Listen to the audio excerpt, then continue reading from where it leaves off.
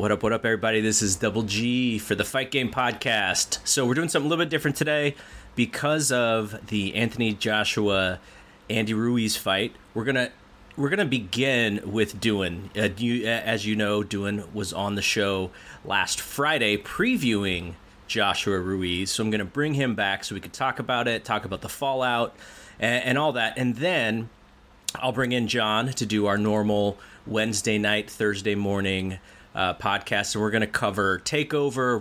We'll cover the best of Super Juniors and preview a little bit of Dominion and do our normal Raw stuff. And there's also a UFC show for people who don't even know that UFC is still doing big shows. There's a pay-per-view this weekend, UFC 238. John and I will quickly talk about that.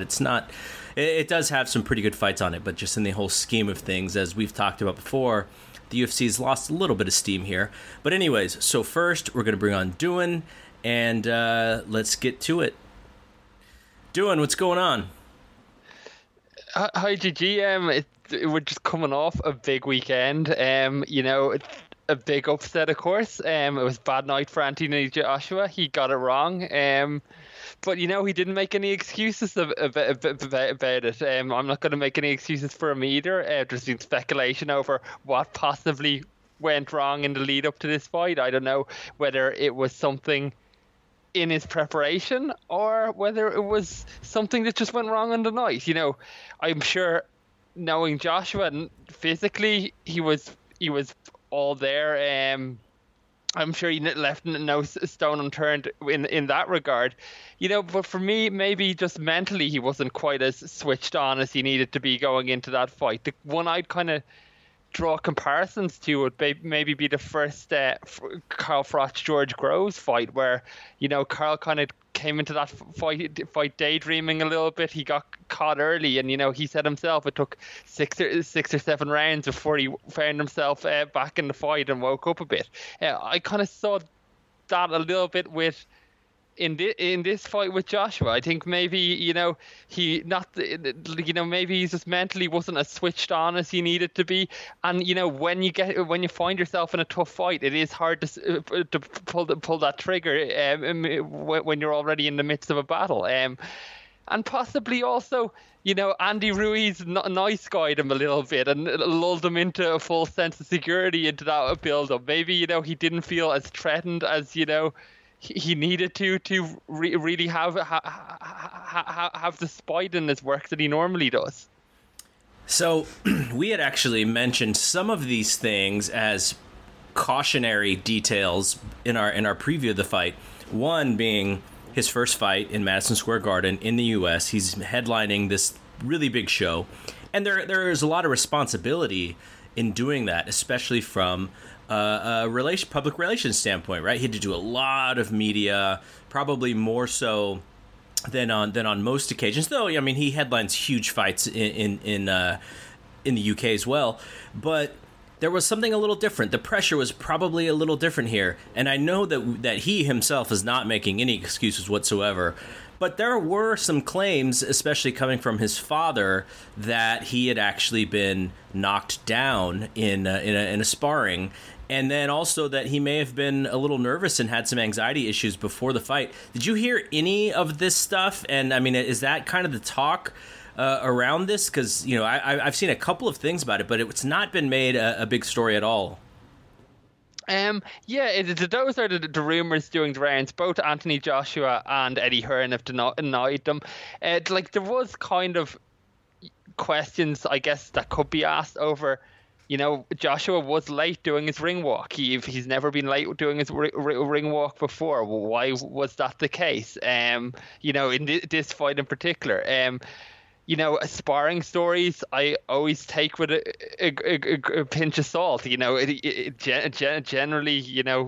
they don't add up to much. But was Joshua in some way beaten up coming into this fight? I don't know. I don't think so. But as you said, it's one of those ones that you look at now, and obviously none of us saw this coming. But maybe it's one that when you look back at, you kind of you should have seen that there was the risk there. For all the reasons you mentioned, there was the change of opponent we said in the preview that can sometimes leave a guy coming in flat when there's a switch of opponent. There was his first fight in America, both from the perspective of having to do all the added work that you have to do in terms of promo, and also just acclimating to fighting in America and fighting at different times. Those type of things are different as well. And just, he was being sent into a fight where, he was expected to win and win handily. That gives you the possibility for his eye to be taken off the ball. And in Ruiz's case, that that this was the biggest opportunity of his life, and he was definitely going to bring it. So that kind of creates all the possible scenarios for an upset. In terms of how the fight went down itself, there was things I didn't like about Joshua's performance right from the get-go.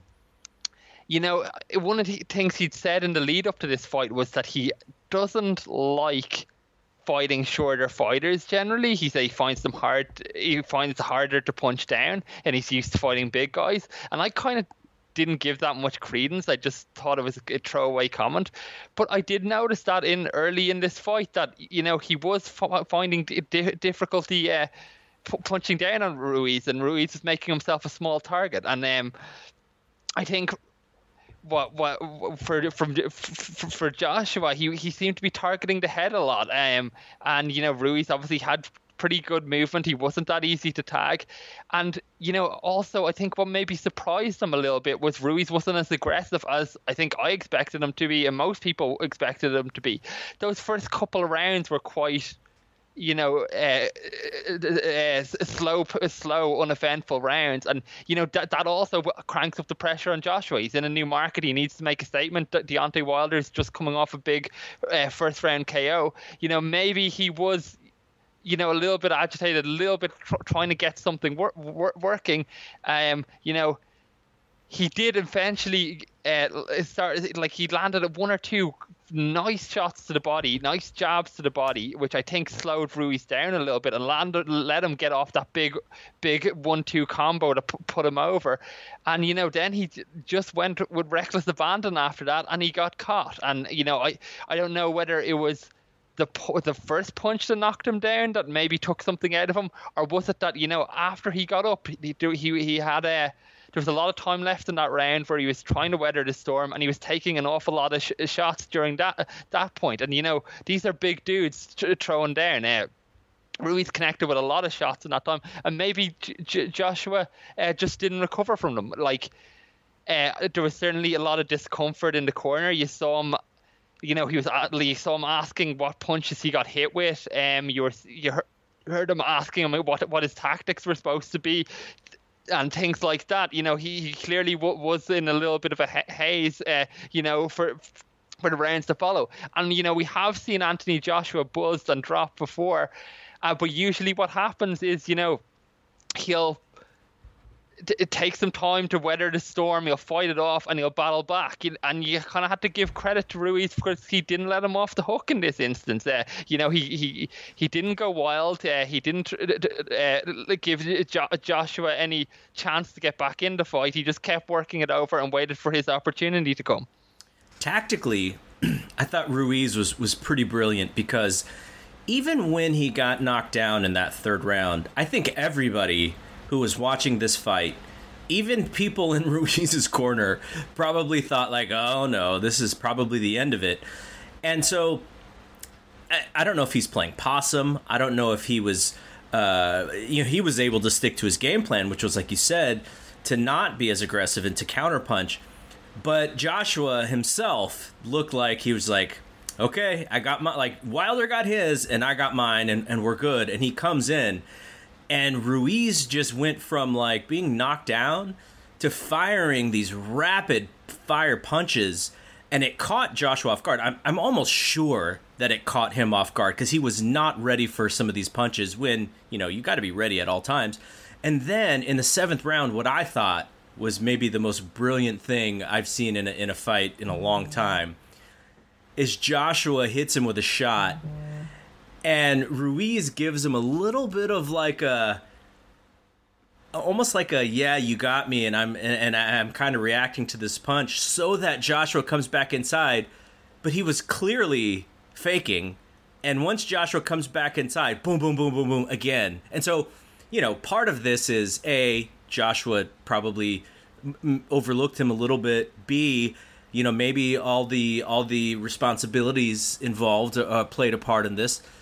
And C, not Joshua's best night, but I think the credit in some of this and taking advantage of it has to go to Ruiz, because he fought such a brilliant fight strategically.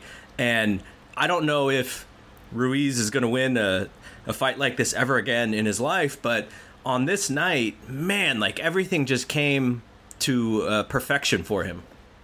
Yeah, you do have to give him credit, and he now holds 3 of the four world titles in heavyweight boxing, so that makes him the number 1 heavyweight in the world for at least for the moment. There is going to be a rematch. Joshua's team took no time. Even considering that, it was always going to be that there would be a rematch, and that we're looking at probably November, December for that. It should be in the UK. You would expect, and it's a risk though, because generally speaking, when a guy gets knocked out, you don't put him straight back in with the same guy again. You usually give him a warm-up fight or two to get the wheels back under him.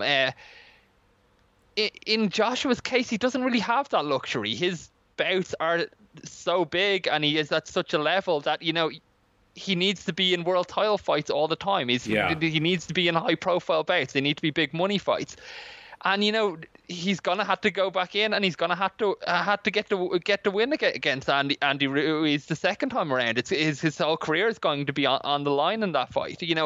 I think 9 out of 10 times, normally Joshua wins the fight, but Ruiz does have that psychological edge now, having got that knockout. So how does this change the big picture? Because I think a lot of people, I've heard so many mixed messages. Some people have said this is the best thing that could have happened for the division. Dan Rafael was like, well, I'd kept my notes on everything that's happened to set up this fight, and I just threw that file away because nothing's going to happen now. Where do you sit on what this means for the overall heavyweight picture? I think it's changed a lot. I think we're looking at a very different landscape now, and I said before we were a long way away from Joshua Wilder to begin with. I think we're even a lot further away from it now. From Joshua's perspective, he's got this fight. Like his first and foremost goal has to be now getting his belt back. If he beats Ruiz in the rematch, do they have to do a third one? Does Ruiz then maybe have to get his rematch? So that could pull Joshua till mid 2020. Wilder, we already know, is sewed up in a number of fights, as we spoke about earlier last weekend, and Wilder never wanted to fight Joshua to begin with, and I think this gives them a kind of an out as such. I've never really seen somebody as happy to lose the biggest payday of their career as Deontay Wilder was. He's never really made serious negotiations to fight Joshua. And, I think if he was overplaying his hand before, now he's going to really overplay it, because he kind of has some argument of that, Joshua's been beaten. So I think there's a lot to work out, and just politically, I think it's going to be hard to work out as well, because the governing bodies are going to come asking for mandatory challenges, and they're going to start stripping titles. From what I've heard at the moment, all of the 3 sanctioning bodies that Ruiz's titles are with are willing to, again sanction for the rematch. But what could well happen, what you may well see happen, is what you often see happen is that one of them calls a mandatory immediately after that fight is finished. You know, they'll call for a fight, the number one contender to be fought within like 30 days or something, which will just not be possible. And then you'll see the belt vacated and the division or the titles fragmented again. And, you know, we have to go back through that process of collecting them all up for the undisputed fight. So I think it does put the division out of whack a little bit, and you know, it'll just be interesting to see what type of business, you know, this brings to the heavyweight division. You know, does Andy Ruiz become a player now? Is the Ruiz Joshua rematch a big fight? That'll remain to be seen. You know, Joshua's been very successful as a winning fighter, as a draw. You know, are the people going to be on board for that journey to see him get his titles back? What about DAZN? DAZN is this fledgling streaming network. They've paid a ton of money out for boxing that they are never going to make back unless, you know, they're able to get some bigger sports in the U.S. like football or basketball or something to get those subscriber numbers up. But, you know, that Joshua is such a big deal in not only in the heavyweight division, but just in you know, in the UK and overseas. But here, the idea was to make him into this big draw in the US, and I think the strategy was somewhat working, and this was part of that deal.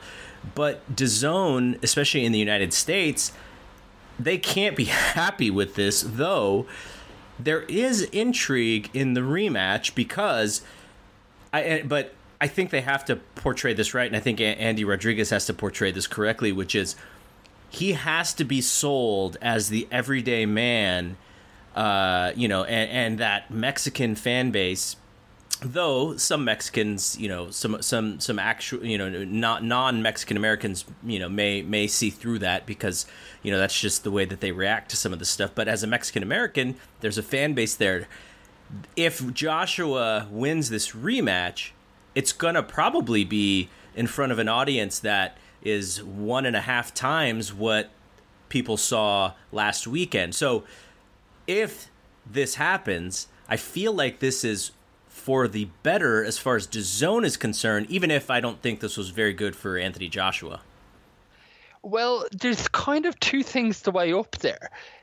You know, there's been a kind of a tug of war a little bit with Matchroom as to where their talent goes between America and the UK. You know, Sky Sports were getting kind of annoyed with Hearn for shipping off a lot of their top fighters, you know, the guys they would want headlining on a Saturday night, off to do shows on the zone. And from like Hearn's perspective, he was saying, like, you know, my fighters want to fight in America because the zone is paying so much money. You know, why would they want to fight at home when they can get like 3 to 4 times the purse abroad?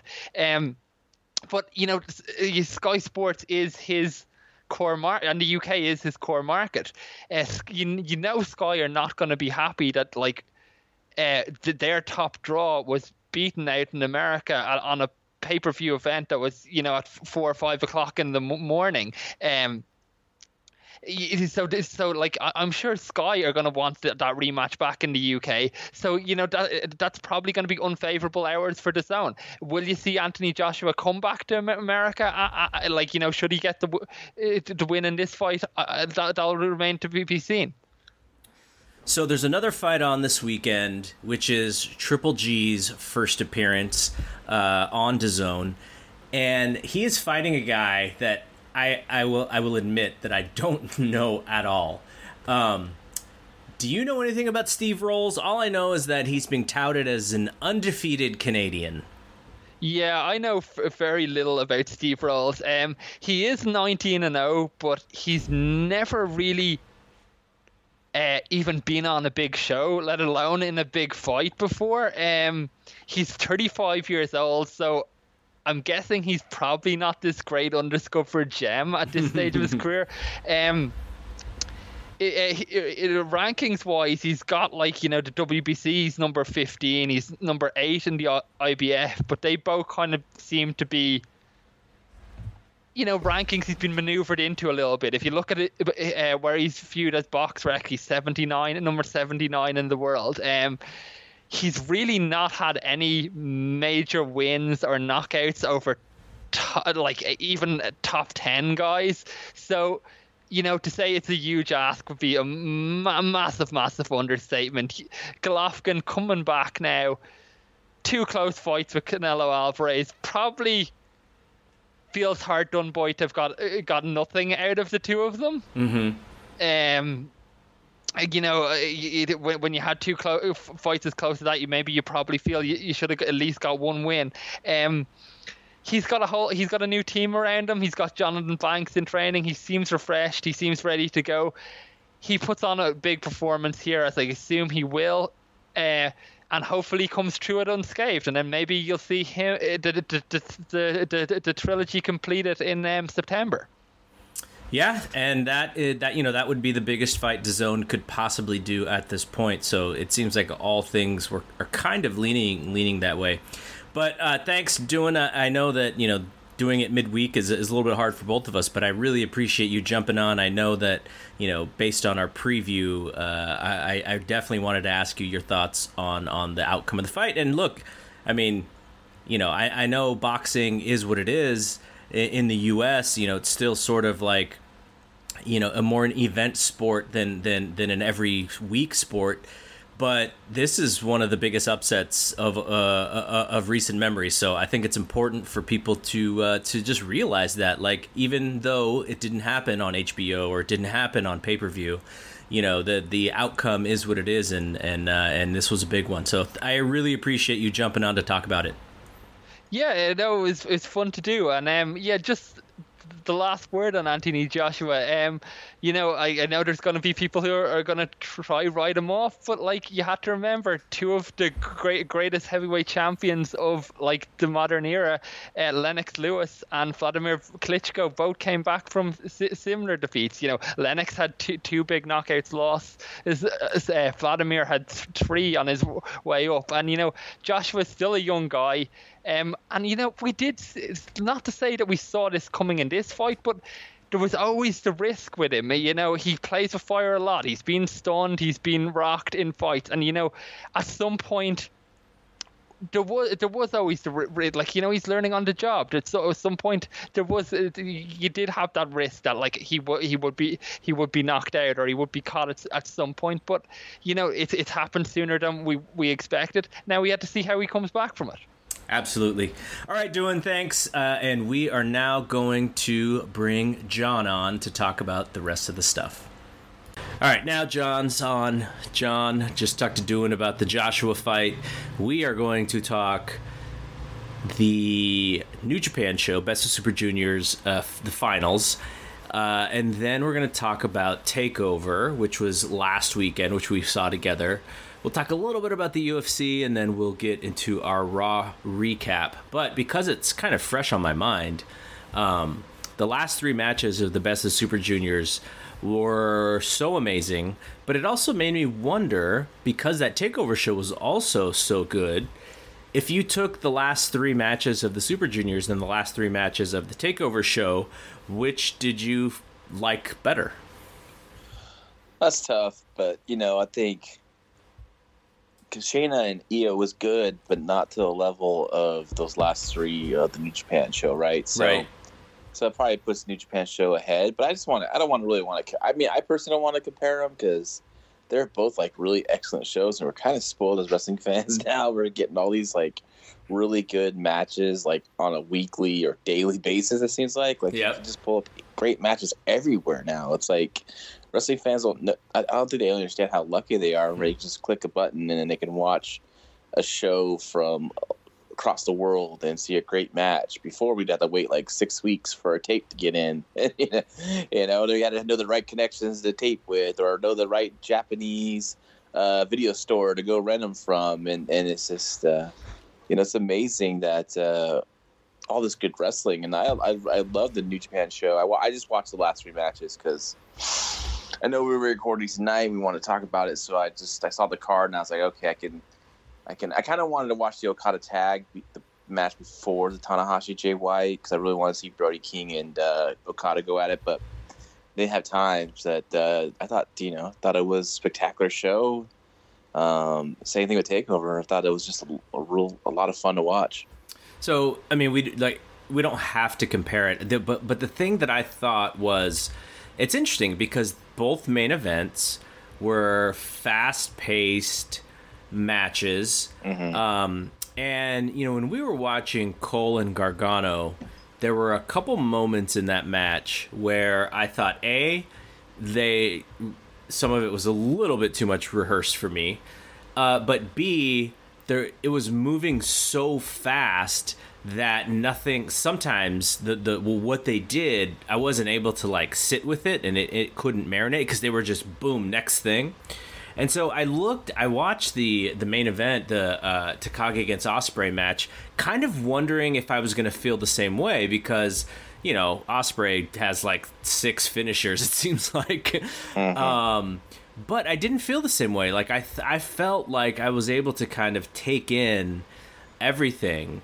And I don't know if you felt the same way about either match, but just, when I think of both of those matches, I think the reason why I liked Ospreay and Takagi a little bit more is just because I was able to sort of soak in some of the stuff, whereas the other match, I just felt like it was moving so quickly. I was just on to the next thing, and I wasn't able to sit with some of the great stuff that they were doing. Yeah, on the Gargano and the Cole match, we both and I agreed. It's the first I don't know, a few minutes felt like synchronized swimming for sure. It was just very that choreographed opening, and I really didn't get into it, but they kicked into gear, and I really liked it a lot. Oh yeah. Ospreay and Shingo it's probably my favorite Ospreay match he's ever had. I'm trying to think of other ones that I liked, and I think this definitely has to be it. I mean, I think I saw the Ospreay that I want to see. I thought maybe the finish was a little excessive. I thought maybe it could have ended a few minutes, or maybe a few minutes, maybe 2 or 3 minutes earlier, because they kept kicking out every finisher. Well, I was cracking up because I was like, okay, so the Os Cutter didn't put him away, so let's do the Os Cutter from the top rope. And I was like, okay, that should put him away. And he's like, oh, no. I have to add the Stormbreaker on top of it. Well, you knew that the Stormbreaker is going to be the finish. That's what he's going to finish people with. That's why I and it I thought that he could have hit, like I said, a few minutes earlier, and it would have been great. But I thought the real story of that match is actually Shingo. I mean, Takagi was that was the match of his life, in my opinion. And I think that guy, I know he's they when he brought him in, they put him in the junior. He filled a spot for Hiromu, who got hurt. But man, he should be wrestling in the heavyweight division. If he's not that much smaller than Ospreay's in the heavyweight division too as well. So definitely want to see that transition because there'd be some great matches. Can you imagine Takagi and Tanahashi and Okada and etc. There's a lot of great matches for that guy in the heavyweight division, and I like to see that happening soon. The only thing I did not like about this match that just drove me insane was when I don't know why I watched the English commentary. God, I don't know why I did this because I like the Japanese commentary better. Just this more dramatic to me, even though I don't know half the stuff they're saying. But Kevin Kelly, he choreographs kickouts. Yeah, I thought the same thing on the specifically that one. You know what I'm talking about? Oh, he put it in the bank. It's over now. And it's okay, he's kicking out. Yep. It's I'm not a big fan of just Kevin Kelly's voice in general. I just don't think it's a good announcing voice personally. I don't know. I just don't connect with him. And that really pissed me off when he said that. I was like, oh man, come on, don't say that.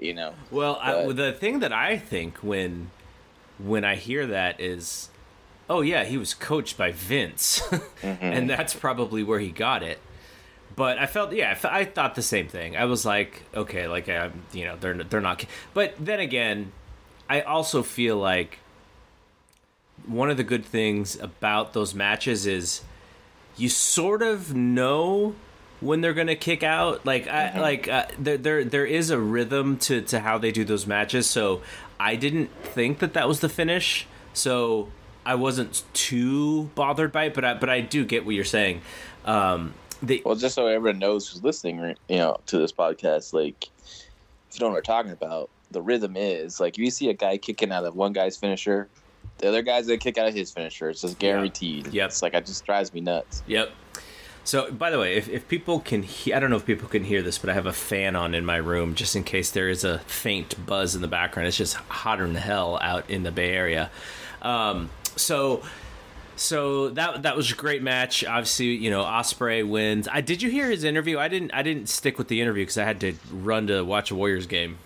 No, I did not. I had to get back to work, so I didn't get to catch the interview part. But I saw the transcript, and I guess he's moving to Japan and gonna be living there. And thank the New Japan office for helping him find a place out there, and that's pretty cool. What do you think about Will? So, obviously, Kenny Omega leaves New Japan. Jay White is kind of the guy who they tag to be the replacement or be that in that spot. And I think Jay White's doing a really good job. But do you think Will could fill those shoes, those former Kenny Omega shoes? Because he has really turned up the heat as far as performances in the last 6 months. Like, he feels like a guy who could be the next guy, Oh, definitely. I think they're grooming for that, honestly. I was just thinking, what if they go all out with him and he wins the G1 as well and challenges Okada at the Dome? Could be a hell of a match. Could be a hell of a story, too, That would be crazy. My only worry about him is obviously just being injured, right? Like, if you're so worried about him being hurt, it's kind of hard to go all the way. You look at someone like Okada, he's never hurt. Tanahashi is always going to be working hurt, but he's just tough as nails, and so that would be the one thing I wonder about Will.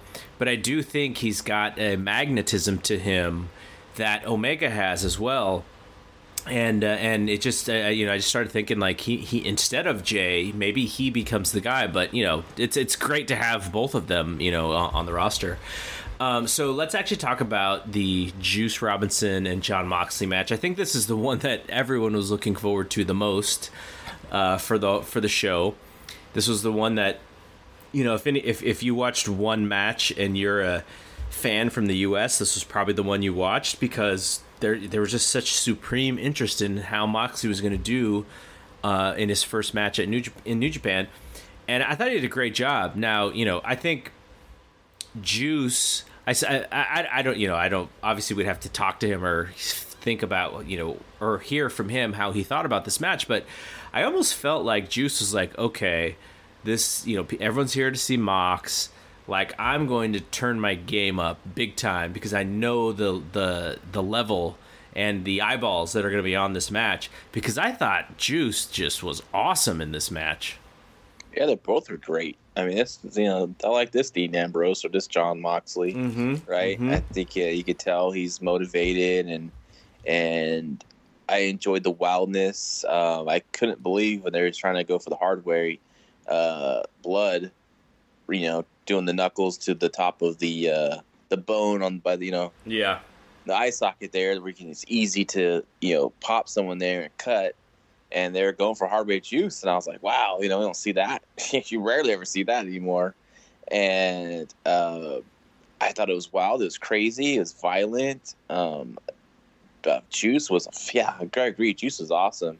Great baby face. Great registering the pain, the selling. That dive out, a little ill-advised, I think. I thought he broke his hip. I think he hurt his ass pretty bad on that one. Oh, and, you mean the when he overshot the yeah. My gosh, I thought that was it. I thought the match was ending there. I just thought how he could get up from that, but he pulled through. Adrenaline kicked in. I wonder how he's going to feel tomorrow or today. Yeah, I thought there were a couple different moments where I could tell he was so revved up. That was one, because he overshot the target, and the other one was when he did that little cannonball into Dean or into Mox on the table on the outside, the table that was perched up, because he overshot that too. Like he missed Dean's head completely. I'm like, okay, this guy's really jazzed up for this match. The other thing I liked about this is, Mox hits the Dirty Deeds, and then he kind of hits like an implant version of the Dirty Deeds to win the match. And like Juice was just like pissed, right? Like he's walking to the back. He's so mad that he lost this match. I thought that was really good because, he has a new edge to this character that didn't previously exist, and I like it. I really like. I mean, he came out, with a different haircut. He was all fired up. He wasn't really like playing to the crowd as the American babyface, doing all, setting up that punch or whatever. Like he really revved it up, and they had a fight. It was like a fight, and I was just impressed. Obviously Moxley was great too. Like if this is the Moxley that we get, I would love to see him in G1. Like he was fantastic, but Juice is the one to me where I was like, okay, I'm happy with Mox, but Juice also stepped his game up, and I hope people realize, that Juice also was at Moxley's level, or maybe even a tick bit higher in this match. Yeah, I agree with you, definitely. And now, don't go and watch the Juice backstage promo because it'll just ruin your whole day or thought about this match, because he cut a horrible, shitty ass promo putting over John Moxley, and it was just like he was pissed because he lost, but he still put over John. Like, wasn't this the guy that tried to stab you? Like, you're really gonna put him over? How like better he is now, and it's just 8 years since you last saw him, or whatever the heck it was. It's just like, I mean, I get it. Like, overproduced promos is really hurting the WWE right now. And It's been hurting WWE for a long time, but there's some producing that needs to go on. So at least some guidelines, some bullet points is what, he said. Hey, you still got to be pissed. He lost, and I mean, he had some good intensity in his promo, but like, it was just like, what are you talking about, bro? Like, this is not the... Yeah. But I love that match, and it's good to see John Moxley, this new character, or an old character maybe that's coming back. He's just revved up, and he's turned it up to 11, as they say. Mm-hmm. And I think it's going to be interesting to see. And if the rumors are true, him and G1 is going to be really, really interesting. I kind of expected the title change to happen once this match was signed. I did not feel this was going to be a one-time deal. Yeah.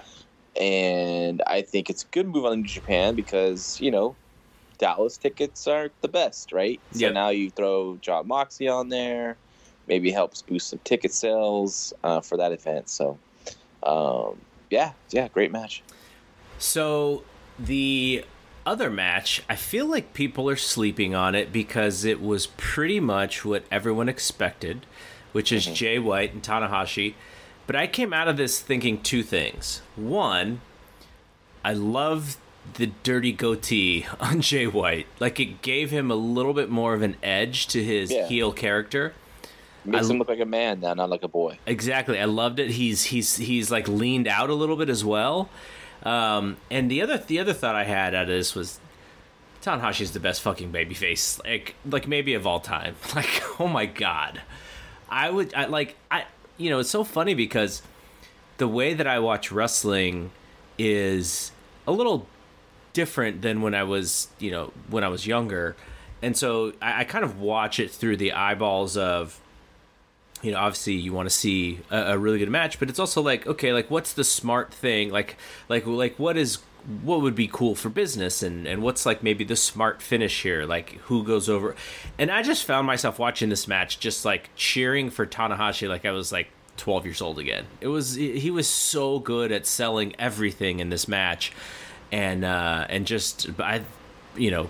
Both performances were great, but I think this is getting a little bit overlooked because, it wasn't the main event and, didn't go 35 minutes, but I really love this match. Yeah, it's definitely getting overlooked, and it's going to happen when you got those two matches that followed it, and it is okay. It was like a perfect match, perfect third from the top, right? And Tanahashi, like I said, was brilliant as always. He is one of the greatest I've ever seen. Definitely in my top 5 when it comes to performing. And I mean, he's the master out there. He's just definitely the master storyteller. And like, just like the register of the pain on the arm, and like he couldn't get his grip on stuff. Like the attention to detail was just so good. I even like that the moment. And this is how cool like New Japan fans of the Japanese fans, like they watch everything, and they're not looking to get themselves over. They're just looking to enjoy and get sucked into the story. And like when he has to do the dragon screw with his legs for help because his arms are so beaten, like that was like a great reaction. And it's like that was so cool and so smart too. Like I mean, Tanahashi, he thinks beyond a lot of guys, Yep. He's a throwback, and it's, I don't know how long he's going to be around for, but we definitely got to enjoy his work until then. And he's back, and who knows? God, you got the G1 showing up. Like, what classics are you going to come out with that one? Well, you know what I was thinking after this show was over, and specifically after this match, was AEW and New Japan. We've talked about this. They obviously, we all probably think that they're going to at some point work together. But this show and if you think about the AEW show from a couple weeks ago, like it just they are a perfect marriage, and ROH just feels like a sinking ship right now.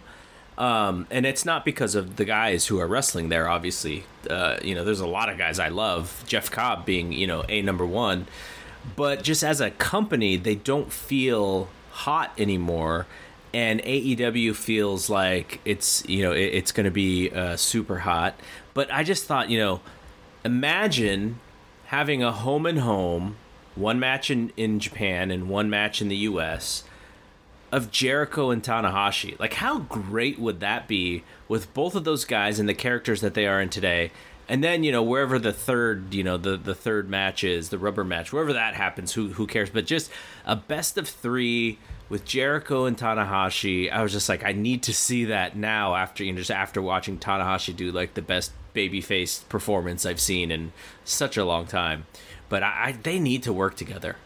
I think they will. I think it's going to happen sooner than later. I think I know Jericho and Moxley are cutting their own deals, but I still think somehow, some way, obviously Tony Khan, AEW or someone involved or in some kind of I think it's going to happen. I think they're going to, but then again, like New Japan's doing all right without them either, like they don't need Omega. Like they're doing good business, and things are going good. And then what does that happen to guys like Jay White and them? They go down a peg, or they elevated, or they, maybe Jay White beats Omega or something like that. You can book in the future, but I think it's going to happen. I think it definitely is going to be where. I mean, I know New Japan, the Japanese culture is very loyal, very honorable, but at the same time, it's a business, and ROH is not really doing much. I mean, why not go with AEW? And you can do so much, get more exposure, because they're going to be on national television, or cable television.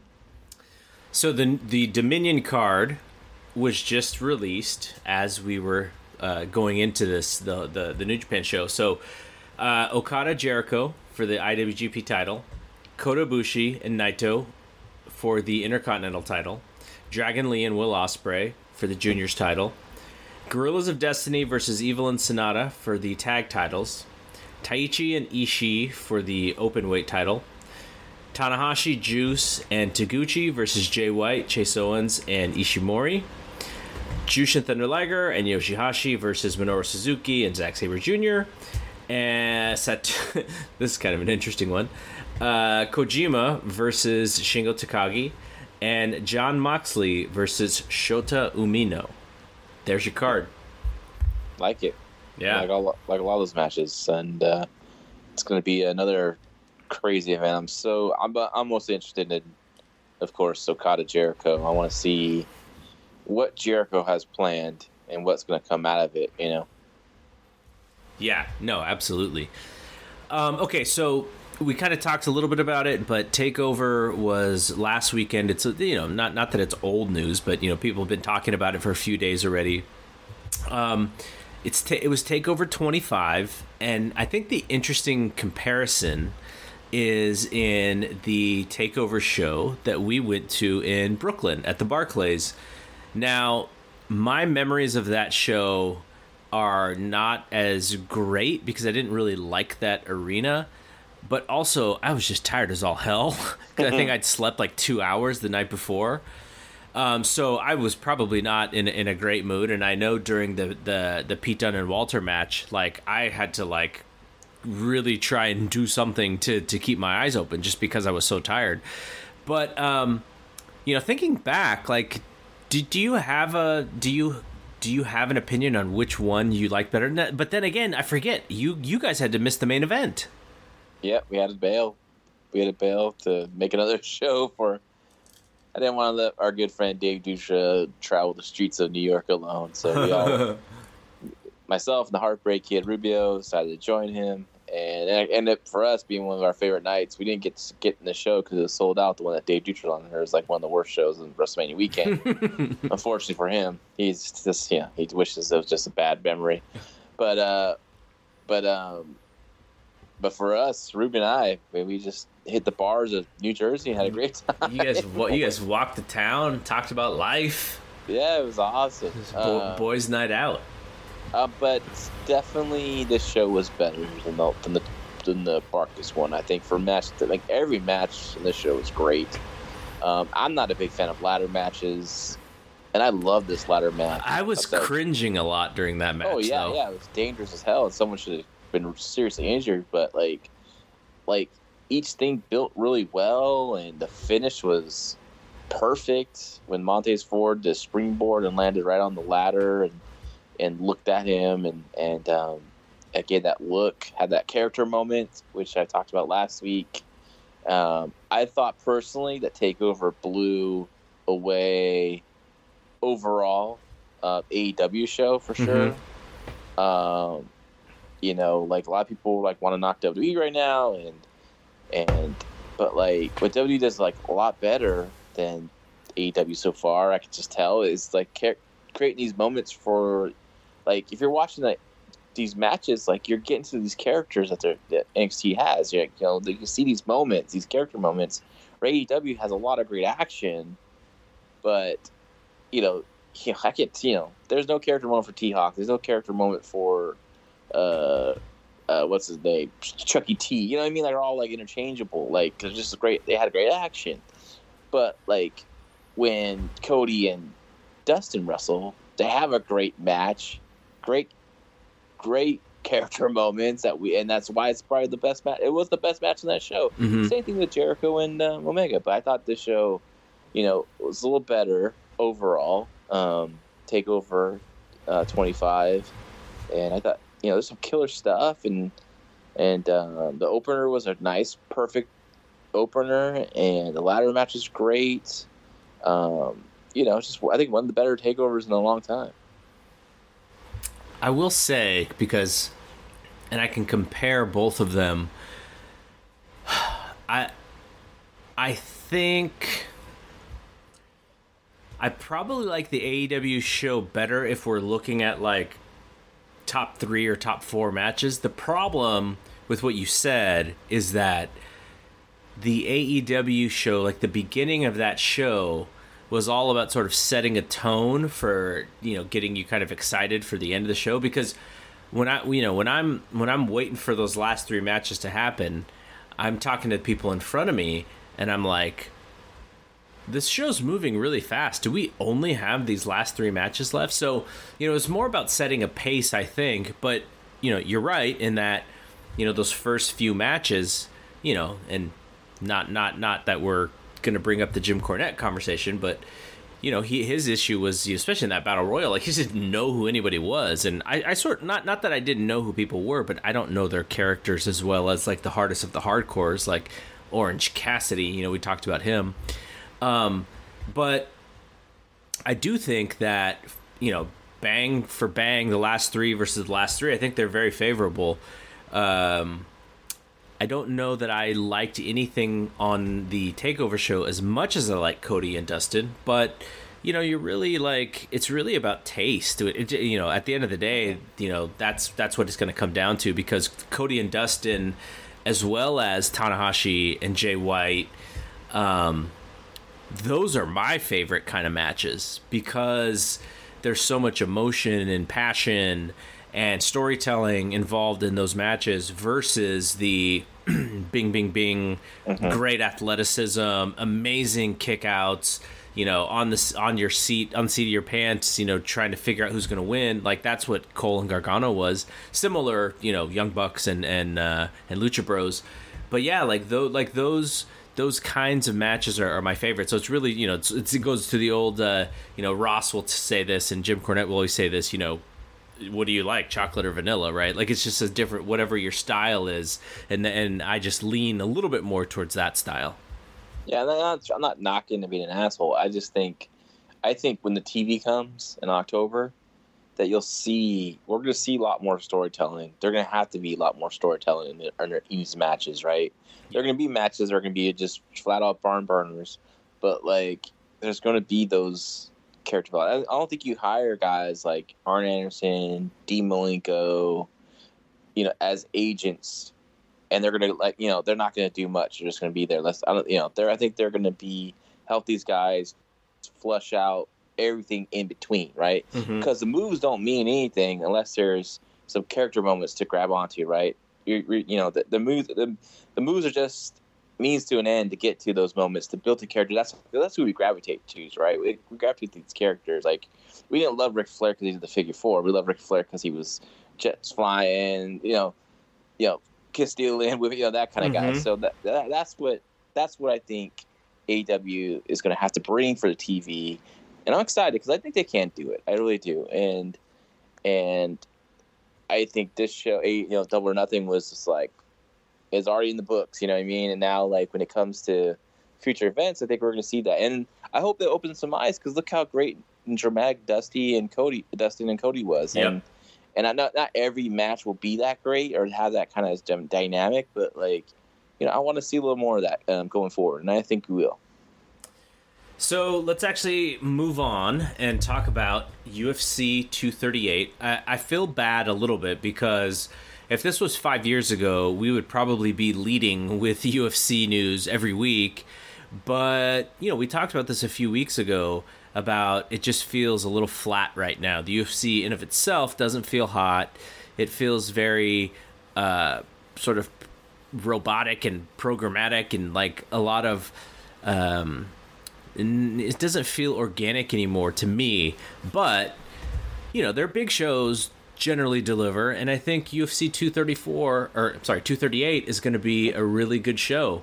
Henry Cejudo and Marlon Moraes in the main event, Valentina Shevchenko and Jessica Ai, and the fight that I think everyone is looking forward to the most is Ferguson and Cerrone.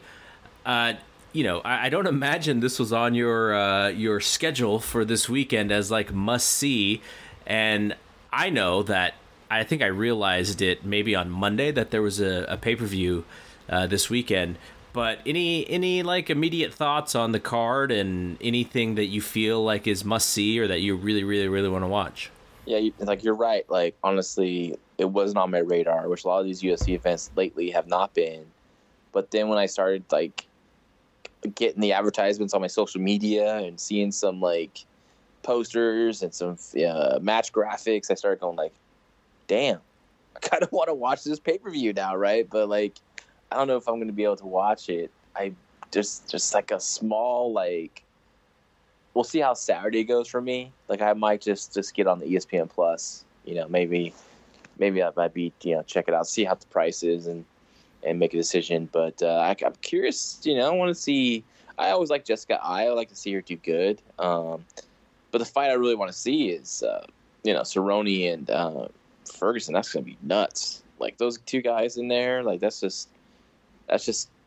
I mean, I hope it's a great fight. I mean, it should be. It's in a real fight. You never know what you're gonna get. But I just think it should be a war. And I like that main event too. Cejudo and Ruiz, and I think Cejudo will take this fight. Ruiz has been good, but I think Cejudo's on another level right now. So I hope he retains because I like to see him keep building up his reputation.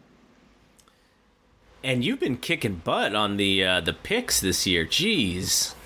Yeah, we'll see. I've actually got to turn my picks in soon, but maybe I'll wait. I've been doing it later, so I've been doing a little more research. So maybe that's why I'm doing a little better this year. But yeah, it's if I'm picking those 3 fights. Oh man, Cejudo, as I said. I just can't go with Jessica I, unfortunately. I know. And Cerrone and Ferguson is so hard because you just don't know what's going to... It's just like it can go either way.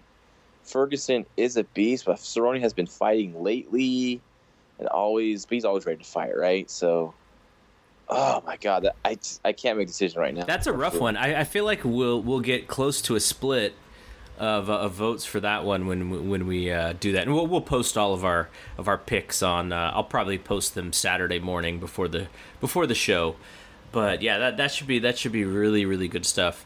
All right, so let's get to Raw 19. We're almost at 20. 20 will be next week. But so that that we've been doing this this is the 19th week we've been doing this. So it's actually kind of fun. I was wondering if it would still be as fun as we got through a lot of these shows as it was in the beginning, but I still really, really enjoy flipping on that show and just watching it. Yeah, I look forward to every week. I look forward to oh yeah, I get to watch Raw of '93 and it's just a lot of fun. And this show has its ups and downs. Wasn't the best, but every show can't be the May 17 show with the title change and the great upset, all that stuff. Yeah. So you'll have to kind of flesh out some of the stuff that was going on in these matches. Like I watched, but I was kind of doing a couple. I was working, and I needed to watch this early because there was a Warriors game tonight. It was the finals, so I kind of watched it during the day when I was working. So if I missed anything, definitely go ahead and flesh it out.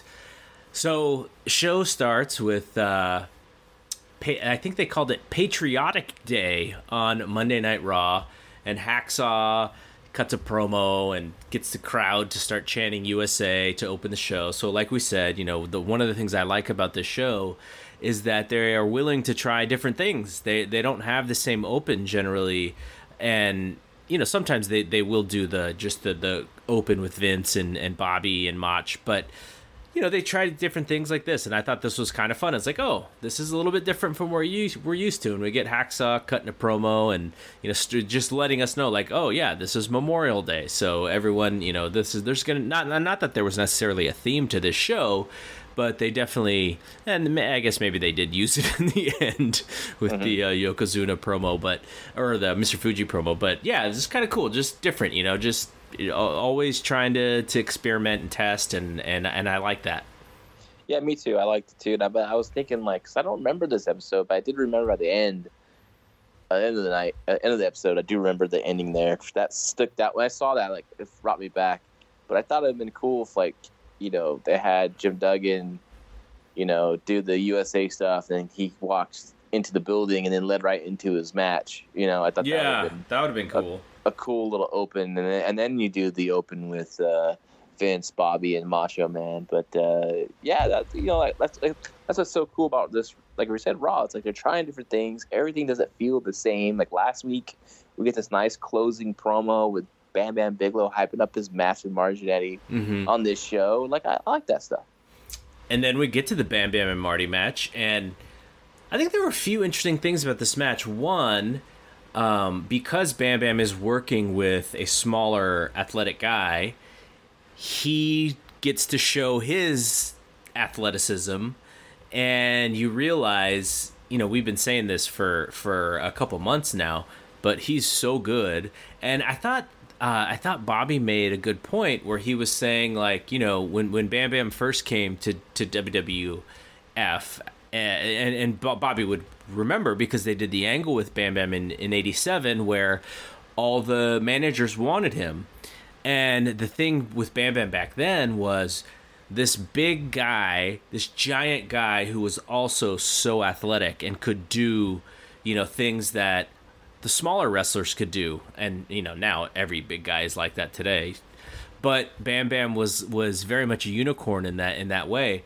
And so Heenan was basically saying, like, yeah, Bam Bam, when he started, like, I loved his athleticism, but now he's turned it up a notch, and he is just like an angry and mean-spirited and, like, guy. And so I thought that was really cool, because the point of this match is Bam Bam, is the heel, and Marty is the small guy. And, that's kind of the story that they want to tell. The other thing is that this is sort of a new WWF, because the big guy versus the small guy, and though they didn't have Marty pin Bam Bam at the end, but still, Marty goes over in the match, and he's leading to, defend his title against another small guy. So, even though that Bam Bam's in the King of the Ring, like, he loses this match, which is pretty interesting from a booking standpoint in the land of the giants of the WWF, of yesteryear.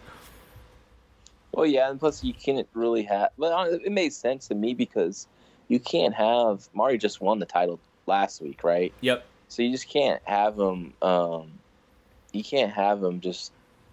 But he did get laid out. Like, Bam Bam at the end did lay him out with the senton, and he was, Marty wasn't. He won the match, but Bam Bam won the war, and everyone got over in the match. That match was really good, and the highlight of the show. And I really enjoyed that match. That first shoulder tackle that Bam Bam gave Marty, and Marty did that great spin bump was awesome. And the spin bump, I love it. The people do it, and they always do it the wrong times. And it just doesn't look. I mean, it looks pretty. Actually, it does look pretty when people do it, for the most part. But they just do it. For that moment in the match, this was perfect. Right early on, boom. That is right away established. Like, holy shit, Marty's in with a massive guy. You can visually see it, but now we can feel it, right? And then the only thing I didn't like about the match, they had Luna out there with Bam Bam, of course, because she's his manager or valet now.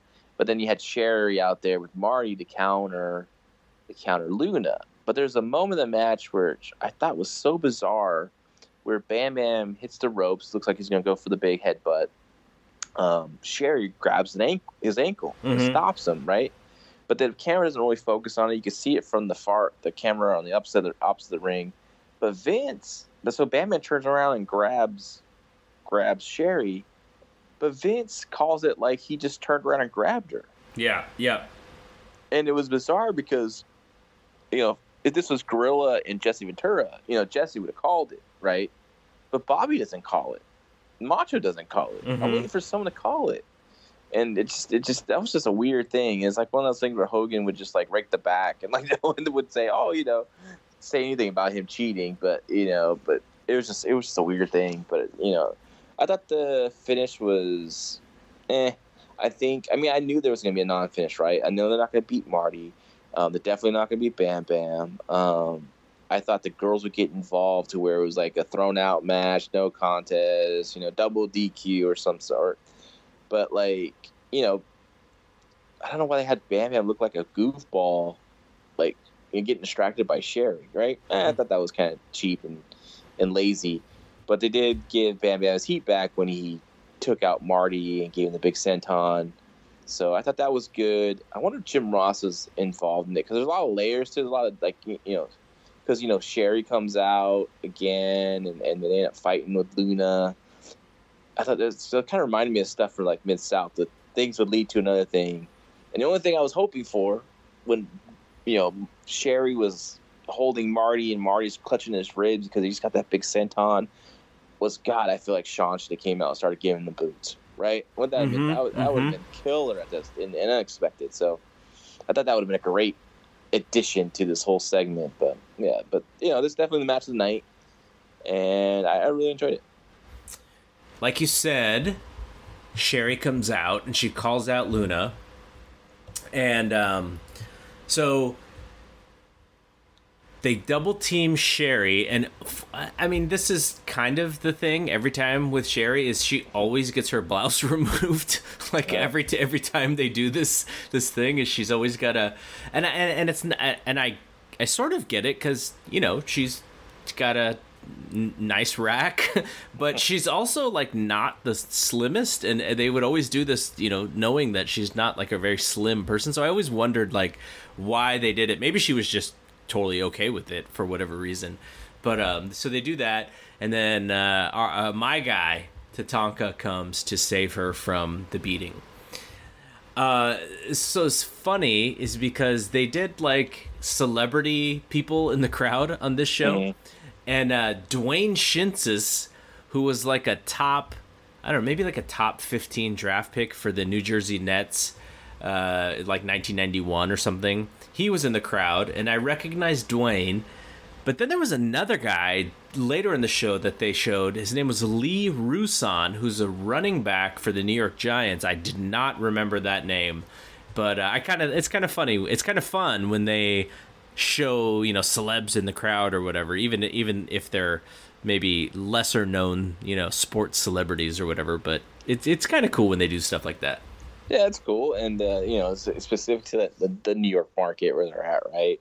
But like, yeah, for me, I was trying to remember. Like, I did not know the basketball player, and I kind of like the name kind of rang a bell for me for the football player. Mm-hmm. I was like, I watched, I was still into the Niners and stuff, but like a lot of football back then. So I was trying to remember, and I had the cards and all that stuff. So I'm trying to remember him, but yeah, it's cool. I think it's good. It's always good, and they do that to the day, right? They always show local football players. Yeah, but now they're all plants. Now they all get like front row tickets just so they can show them on TV. Yeah, like what's his name? Our boy for the Niners. Yeah, Kittle. Yeah, like I literally at TLC saw him come in, sit in the front row, hold up the Connor Cure thing, and then go to the back. Yeah. So next match is the Steiner brothers versus Rich Myers and the Executioner. Do we know who played the Executioner here? It's either Barry Hardy or Dwayne Gill. One of the two. It looked more like Barry Hardy though. So the Steiner brothers win with a bulldog off the top rope, which is always going back to the WCW days, always a really fun finisher. How bad is that to take though? I mean, I guess if unless Rick really holds on to the head, they're just kind of dropping, but they're dropping from Scott's shoulders in an sort of awkward position. I always wondered how dangerous that move was. Not that dangerous. It's more of a pancake bump, but like, just turn your head. Don't go face first down. But remember, Buff got hurt on that because he when they landed, he jammed his head on the shoulder. So, I mean, it could be dangerous. Any move in pro wrestling can be dangerous, but that one's fairly simple. Just just turn your head and make sure everything goes right. But the reason why I wondered is because the bulldog, just the normal bulldog, some people would take the bulldog great, and some people would always like misstep and like Barry Windham's flying, and then he's got to like pull back and grab the hair because he's lost the headlock on the bulldog. So I just wondered like, and I guess that's a little bit different because you're actually running with the guy, and this one it's probably a lot easier to do because Rick's just jumping and kind of catching the guy's head and then bringing him down. Yeah, no problem. I have no problem taking the bulldog, and I would probably no problem taking this one. I feel fine doing that one. Now the Steiner screwdriver that Scott did before this. Yeah, F that. I mean, Scott has big thighs and everything, but like, he's a scary freaking dude. I don't know. I wouldn't trust that move. And I think this might be the debut of it, right? I mean, I know he maybe did in Japan before, but I'm pretty sure he did Japan before. But this is the first U.S. debut of the move. I'm pretty sure. Our friend Nick will probably confirm that on when he listens to the show. But that move is just freaking nasty. Yeah, our friend Nick is going all over social media right now, telling Shota Umino R.I.P. because he's got to face Moxley at Dominion. So the one thing that Vince is doing in this show that's actually really cool is knowing that these are matches where the stars are going to beat up on the local jobbers. He's like, look, Razor Ramon lost to the Kid. Like, this could happen. So I thought that was actually pretty cool. It's like, no, it's not going to happen, Vince. But, good way to keep people interested. So Mr. Hughes faces a guy by the name of Bert Centeno. I don't know who Bert Centeno was. Yeah, I don't remember him either. I think just a local guy. But this match was like, God, it's too long. Yeah. This squash went forever, but they were plugging something, I think. So well, they were talking about a couple things. So there, I guess Mr. Perfect was going to play in some charity golf tournament with like some actual real athletes, celebrity athletes. And then Bobby the Brain started talking about Bill Clinton doing something, and he called him Billy the Brain. And Vince is like he doesn't want to be called that. He wants to be called the President of the United States. And he's like, no. Bobby's like, no, that's what he told me. He wants to be called Billy the Brain. So I was like, where did this stuff come from? Yeah, it's like weird because Vince started getting on him. Like, you don't disrespect the president like that. And it was like just kind of a random conversation. And I guess they're trying to fill time because this match was snaking it up. Like, I like Mr. Hughes and all, but like, man, just give him the sidewalk slam and be done with it. Exactly.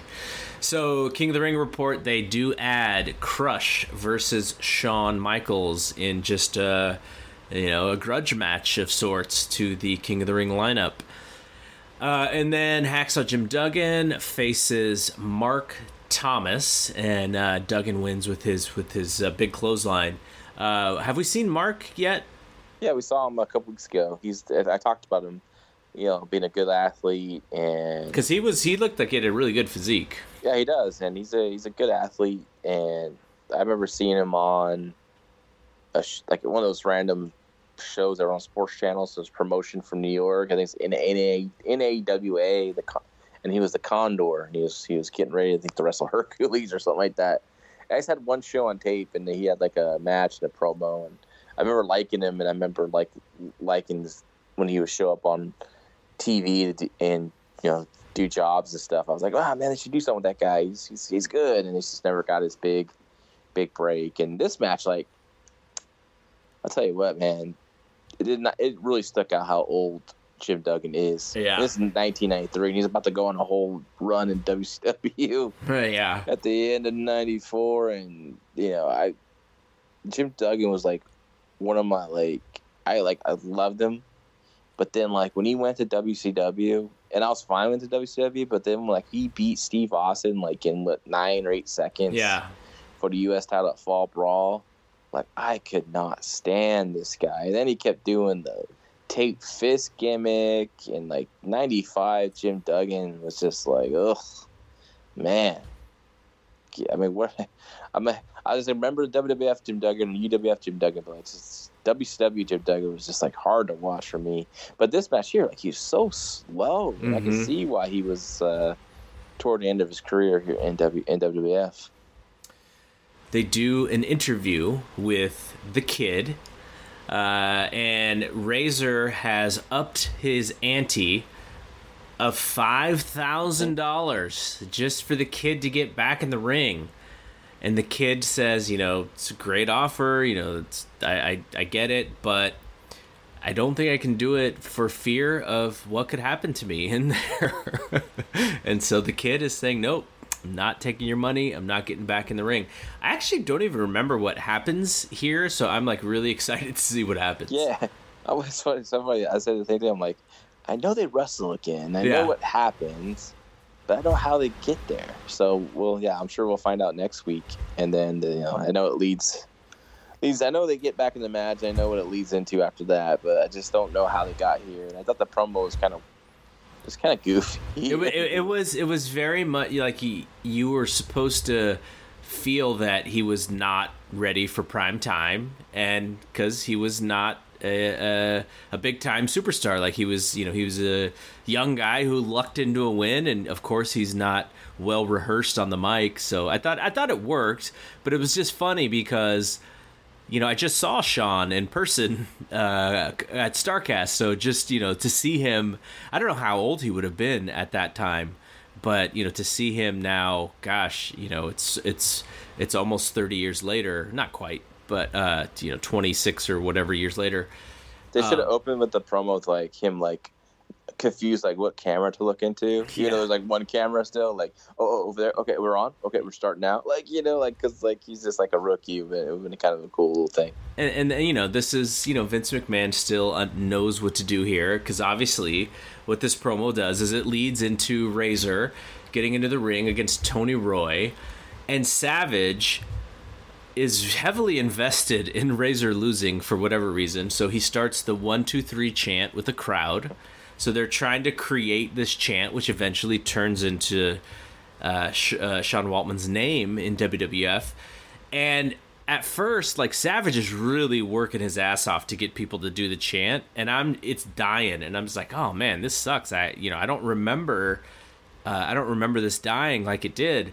But then all of a sudden, the fans just get into it, and Razor's mad, and he's then that gets them to do it even more. So they start the 1, 2, 3 chant, and because Razor is so frustrated with this chant, he gets schoolboyed and almost loses the match, which was awesome. I love that.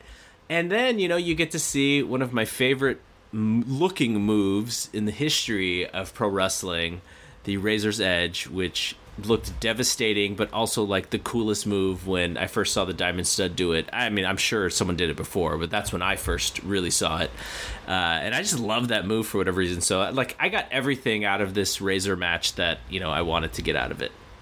Yeah, I like this match, and I like the story, and I like that Tony Roy got some, like, hope spots, hope moments there when the roll-up was great, and Vince was setting this up, from the early in the show, talking about how, like, oh, anything can happen. We saw what happened with 1, 2, 3 Kid, and yeah, the chance did get over because Razor's selling, right? Yep. Fans are joining in, and shoot, that's before the Razor's Edge. How about that back suplex on the top rope? My God, I don't watch this twice actually. That move always looked great too. I don't remember how much he did that in WCW, like, because he was in WCW for a while.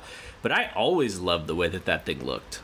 Yeah, he did it in WCW, and he also did it in, of course, WWF, and he also did it, when he went back to WCW. It just, that move always scared the hell out of me. And this one did. I thought, like, I don't even watch it, because I thought he murdered Tony Roy.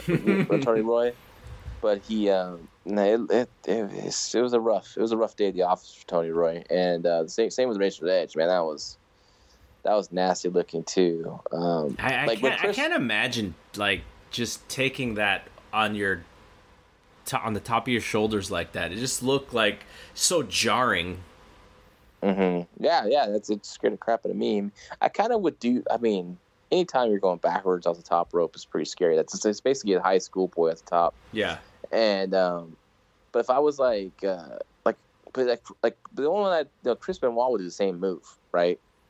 But, like, his looked a lot safer than Razor's. But I don't think Razor had a reputation for hurting anyone. And I rewatched it, and he did land correctly and stuff. And he was tucking his chin. But it just looked nasty.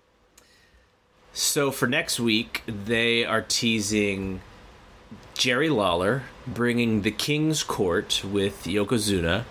They also talked about a match with the 8-man tag that they're going to have at King of the Ring with the Steiners. Who's on the Steiners team? Oh, Steiners and Smoking Guns against the Head Shrinkers and Money Incorporated. And so they're, like, doing a tag match where the partners split from each other and team with the other team on their side. And so doing a little, they do that all the time now in WWE, where, you're going to have a match, and then, actually they do it now where the people who are facing each other are on a tag team for whatever reason. But in this one, they're still teammates, but they're splitting them up, so it's just a normal tag. And then they end the show. They didn't tease this at all in the beginning of the show, from what I can remember, but just late in the show, they're like, oh, by the way, Yokozuna and Mr. Fuji are here. And I pop every time when Mr. Fuji calls Vince McMahon boy-san. It just makes me laugh. And I was not very comfortable listening to them use Memorial Day as a way to get heat for Yokozuna. Just probably unnecessary, but Vince teased that Hogan would be on the show next week. So we've talked about how he's been gone, and it looks like he's going to be on the show. I don't remember if he actually is, but Vince teased it really hard. Yeah, I actually thought Vince was pretty great in this little segment, especially so over the top though. Jesus. Well, I kind of liked it because Fuji needs a lot. Fuji always needs a little help with Fuji, right? Yeah, he's not clear, and this is why they brought Jim Cornette in, and right when they started waving the flags, Jim Duggan comes out and he's waving the flag on the balcony, and then Fuji's waving the Japanese flag at him. That's when I remember this episode. It was like, that's the only thing I really remembered on this episode. I'm like, oh yeah, I remember that. Remember they did stuff like that because they used to, it's just, that's when I'm like, oh yeah, I do remember this episode. So yep. That's all I took from it. Is like I remember that part of it. But I thought Vince was like, if sometimes overtop Vince just like entertains me because like he's doing like his damnedest to get whatever over, right? And like you just can't be like, as a performer, you have to be inspired by that, Like if Vince is into it, like you gotta get into it too, And I thought that it's just, you can see why Vince makes the call to add Cornette to the group, and I know Fuji wasn't really happy with that when it happened, but it needed to happen. Yeah, no, totally. But anyways, I'm really looking forward to King of the Ring, even though I've watched this show a few different times already. And I feel like, even though I know wrestling is so down during this period of 1993, for whatever reason, it just feels fun to me. And this may, I don't know what that says about today's wrestling, because like you said at the top, like wrestling is really great right now if you're looking for matches. But this show, like, I feel like if this show was on every week, I would watch it live every week for the 1 hour. Yeah, and so that's probably what the appeal is for us too. It's like it only takes us without commercials, 42 minutes to watch this show. So yep. And then like I can't sit through a Raw anymore. There's no way. There's just no way. Thank God for DVR and the come on. Forward, but you don't want to see them tease that Brock is going to cash in 3 weeks in a row, and for him to not do it. No, I don't even tune into SmackDown to see what the hell they're doing. It's just 3 hours is too long, folks. Too damn long. So, are you gonna watch the show from Saudi Arabia this week or this weekend? Yes, I'm watching it. Yeah, which is Friday, right? Friday. Yeah, so I'll watch it. I mean, it's around my lunchtime anyway, so I'll probably catch whatever's going to be on there, and then I might watch it later at night. And then when's the New Japan show? Is that Thursday? Sunday morning. Sunday. Yeah, I'll probably watch that. I'm definitely going to watch that probably in the evening as well. So the only thing I'm vaguely intrigued at with the Saudi Arabia show is I kind of want to watch Goldberg and Undertaker, even though I know it's going to be a disappointing match, but I just want to see the walkouts, the stare down, kind of what they do. The match I do not want to see is Triple H and Randy Orton. And I'm intrigued at, the Brock thing. They've been teasing it, and I think they probably teased it, 1 week too much. But I do want to see what they do with Brock because, they always keep him special. And I can't imagine that he doesn't actually win if he does cash in. So those are the two things I'm interested in. Nothing else on that show is interesting to me in the least. But there's stuff that politically that I'm frustrated with that show about. But yeah, like those are the two small things that I'll probably at least pay attention to somewhat. Yeah, I'm definitely interested in, same with you, Undertaker, Goldberg. I just want to see what they're going to do. And like I said, we know this is not, whatever, 20 years ago or something like that. But But I just want to see how they handle it, who goes over. I assume the Undertaker will probably win this match, but the length of it, I assume it'll be short. I think it should be fairly quick. That would be best for everyone, and I'm curious to see what they're going to do with Brock. I think it's a continued tease. I think they think it's going to get a lot of heat. They keep teasing it, but I think it's just going to. If you keep teasing it too much, it's just going to die quickly. Yeah.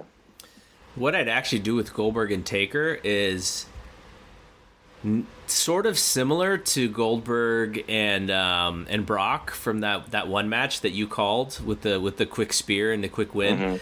And the reason why I would do something similar is because I would just set it up for Undertaker to get his win back at WrestleMania, because at least, and you could tease them at SummerSlam, and you could tease them at Royal Rumble to do something to get people excited. Because not that I would get super excited about a WrestleMania rematch, but if you think that far in advance about what could Undertaker do at WrestleMania, nobody wants to see him against John Cena. Nobody wants to see him against Roman Reigns. Like we've been there, done that. But if you could give the fans a little bit of something on this Super Showdown, but don't give them everything.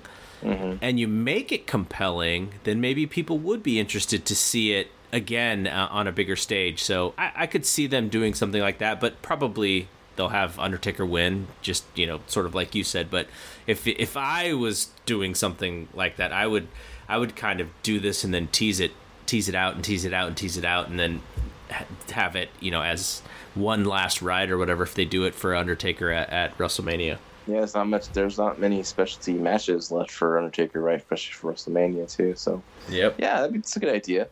But I just feel it's going to be quick, and then Undertaker's going to get his hands. Yeah, me too. I feel the same way. All right, so we are done here. So thanks to Doohan, who... Go ahead. Well, I want to make mention of the passing of Aoki in All Japan. Oh, yeah. That was pretty shocking, 41 years old, motorcycle accident. I literally just watched his last match like the night before, because I watched the June 2nd show, and I just couldn't believe it when I saw the post on our group. Yeah. I've been off social media. I've been just really busy at work, and I just haven't gone on that stuff as much during the day as I used to in the past. And it's just sad, 41, same age as myself. He was a really good wrestler. A lot of people, if you haven't seen his work, I put a match up on our Facebook group. Mm-hmm. It's just very recent in April against Kento Miyahara, which was a great match. And he was a very important guy in All Japan. He booked, he trained all the young guys, and you can see the young guys they have are pretty solid, and it's definitely due to him. And I just read, it's been kind of like I've almost been avoiding social media because of this. Honestly, it's been really sad on my Twitter, because I follow a lot of Japanese wrestlers. Yeah, and it's gonna have a strong impact on the company, and it just brought a lot of memories too, because I lost a family member in a car accident. I lost two actually, and one a motorcycle accident, one a Jeep accident. And just I think it brought a lot of those old memories, feelings back when that happened, and that just a whole big. Oh no, man, it's just sad. So it's just another reminder of live our life to the fullest each and every day, and make sure we hug the ones we love. But he was a hell of a wrestler, hell of a talent. If I could have to compare him to anyone in the ring. Remember how smooth Brett Armstrong was in the ring? Mm-hmm, mm-hmm. Just looked like he glided, and everything was effortless. That was Aoki, but he was really smart. He was like a Tanahashi kind of guy. He did things. He did things because it made sense for the match, not for him. He's not gonna do things out of the story. You watch that match with Kento Miyahara, and you'll see what I'm talking about. He is a junior heavyweight filling in the spot for the Champions Carnival tournament, which is mainly heavyweights. And he just he was really good, and definitely missing the cards. I'm definitely gonna see what they're gonna do because he had a big match coming up on June 18th versus Hikaru Sato, which is his tag team partner, and he's gonna defend his junior title against Sato, and I'm pretty sure Sato will wrestle probably Iwamoto for the vacant title, and it's gonna be a very emotional match that I'm not really looking forward to watching because I know it's gonna be very emotional. But so. No, I think it's a perfect message to go out on because that's how that's how you got to look at stuff like this. It's just a reminder, right? It sucks that someone had to lose their life for you to be reminded that you should live yours to the fullest. But that's how it happens sometimes. But so we will end with that. Thanks to Duan for jumping on for the first 20 minutes to talk about the Anthony Joshua and Andy Ruiz match and the Triple G fight this weekend. And then thanks to John for all of the stuff that we just talked about in pro wrestling and at the UFC. And I'm Double G, and we will see you when we see you. Peace out.